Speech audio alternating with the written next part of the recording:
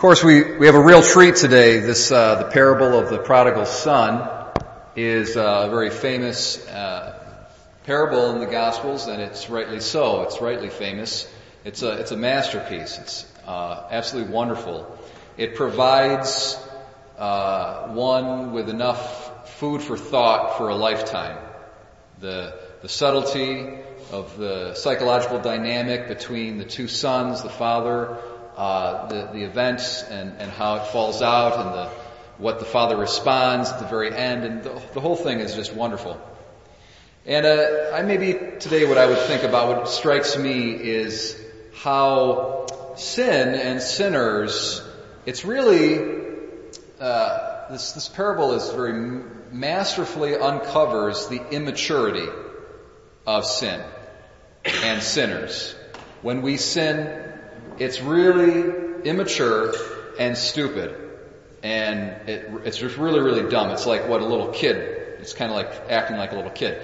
Whereas God, on the other hand, there's a kind of ironically enough, there's a kind of a humanity to God as he's portrayed here in this parable. A very robust magnanimity, a largeness of heart. Someone who's got someone who's really petty. The opposite of being petty is being, broad-minded, large-hearted, and very humane and reasonable.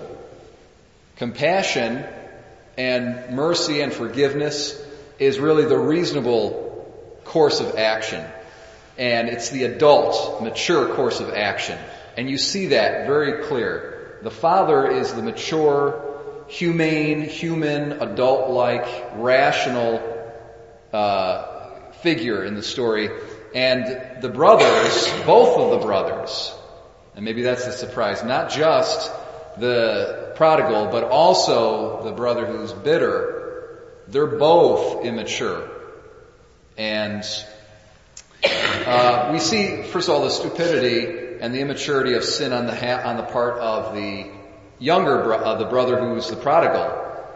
He's,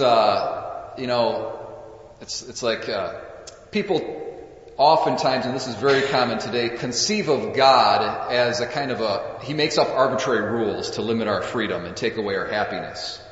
And you see in this parable how that's not true at all. That the sons served the father, yes, they had to work, and there were certain requirements that they had to meet, but they had a good life.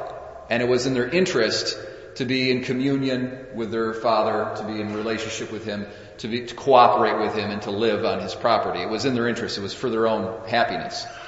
And oftentimes today, people think of God as, he makes arbitrary rules and he's like a tyrant. He's trying to limit our happiness and our freedom.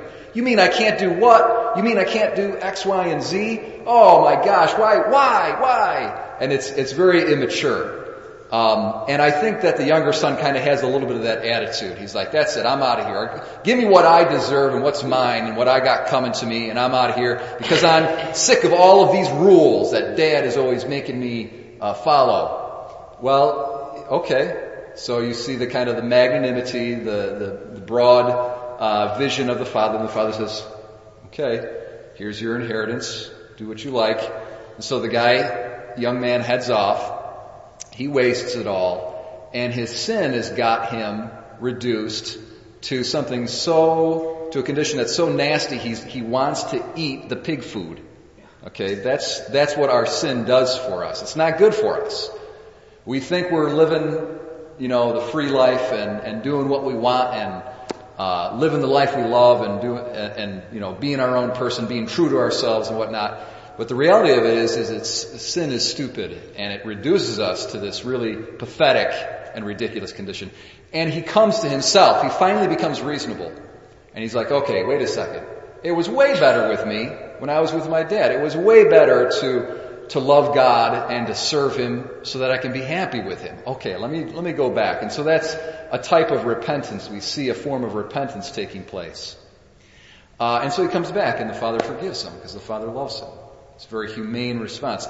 Now again, we see immaturity on the part of the older brother as well. The older brother, what's his problem?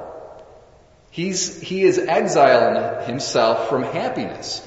Everybody's having a good time in the house. They're eating. He could have had the fatted calf too, right? The father wasn't holding the fattened calf back in. He could have gone in and feasted to his heart's content and danced and had a party and had a good time with everybody.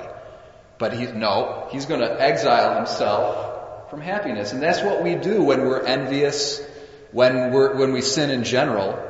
It's a self-chosen, self-imposed exile from happiness and from communion with people who can bring us happiness and joy. Why would we do something like that? Okay, right? So this parable is masterful in how it reveals to us our own immaturity and our stupidity when we sin, when we're angry at others, when we don't forgive, when we're bitter, when we're envious, and then as far as the older son goes, and then also when we live a life, of worshiping our appetites and our sensual desires in terms of the younger son. So, my brothers and sisters, let's understand and appreciate that God is not a tyrant, that His holy law is in our own interests, and that we are happy when we serve Him and when we're with Him. And loving Him and serving Him is in our own interest, and it gives us communion with everybody else, and it's for our peace, for our happiness, and for our joy.